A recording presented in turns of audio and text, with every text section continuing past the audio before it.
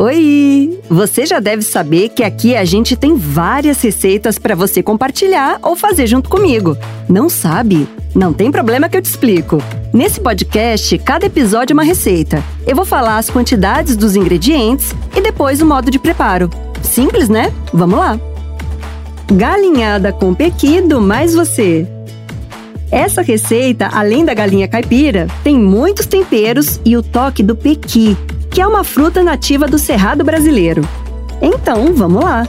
Para galinhada, você vai precisar de uma galinha caipira de mais ou menos 1,8 kg, 50 gramas de alho, metade inteiro e metade picado, 200 gramas de cebola, metade inteira e metade dessa quantidade picada, 100 gramas de cenoura fatiada, 100 gramas de alho poró fatiado, 100 gramas de salsão fatiado, 50 gramas de pimenta biquinho fatiada, 100 gramas de bacon fatiado, 200 gramas de linguiça portuguesa cortada em fatias finas, 50 gramas de banha de porco, 10 gramas de açafrão da terra, um ramo pequeno de tomilho fresco, um ramo pequeno de alecrim fresco, uma folha de louro fresca, 10 pequis, 1 kg de arroz agulhinha,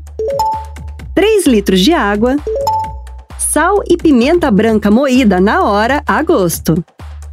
Chegou a hora de preparar a galinhada. Já coloca para esquentar uma panela grande, alta e com 3 litros de água.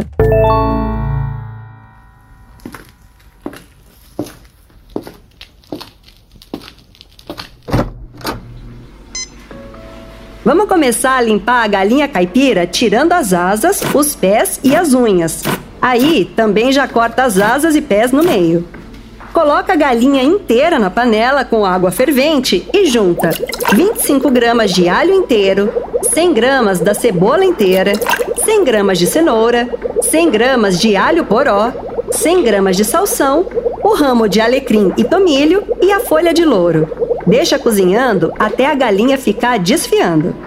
Depois, tira a galinha com cuidado e separa o peito, que já pode ser desfiado, e deixa aí que já vamos usar. Agora, com uma peneira, coa o caldo da panela e deixa reservado também. Na mesma panela, refoga em 50 gramas de banha de porco, 100 gramas de bacon, 25 gramas de alho picado, 100 gramas da cebola picada. Depois, junta 10 gramas de açafrão, 200 gramas de linguiça portuguesa, a galinha desfiada e refoga mais um pouco. Adiciona o caldo coado e deixa cozinhando por mais ou menos 25 minutos. Aí tempera com sal e pimenta branca a gosto. Em seguida, adiciona 1 kg de arroz e mistura. Deixa o arroz uns 3 centímetros embaixo do caldo e já coloca também os 10 pequis.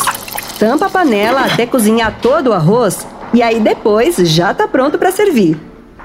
E não esquece de servir a galinhada com os 50 gramas de pimenta biquinho sobre o arroz. Vai ficar uma delícia! Com esse cheiro, até a vizinhança vai ficar com vontade de comer. E eu vou ficar super feliz se você vier cozinhar comigo de novo.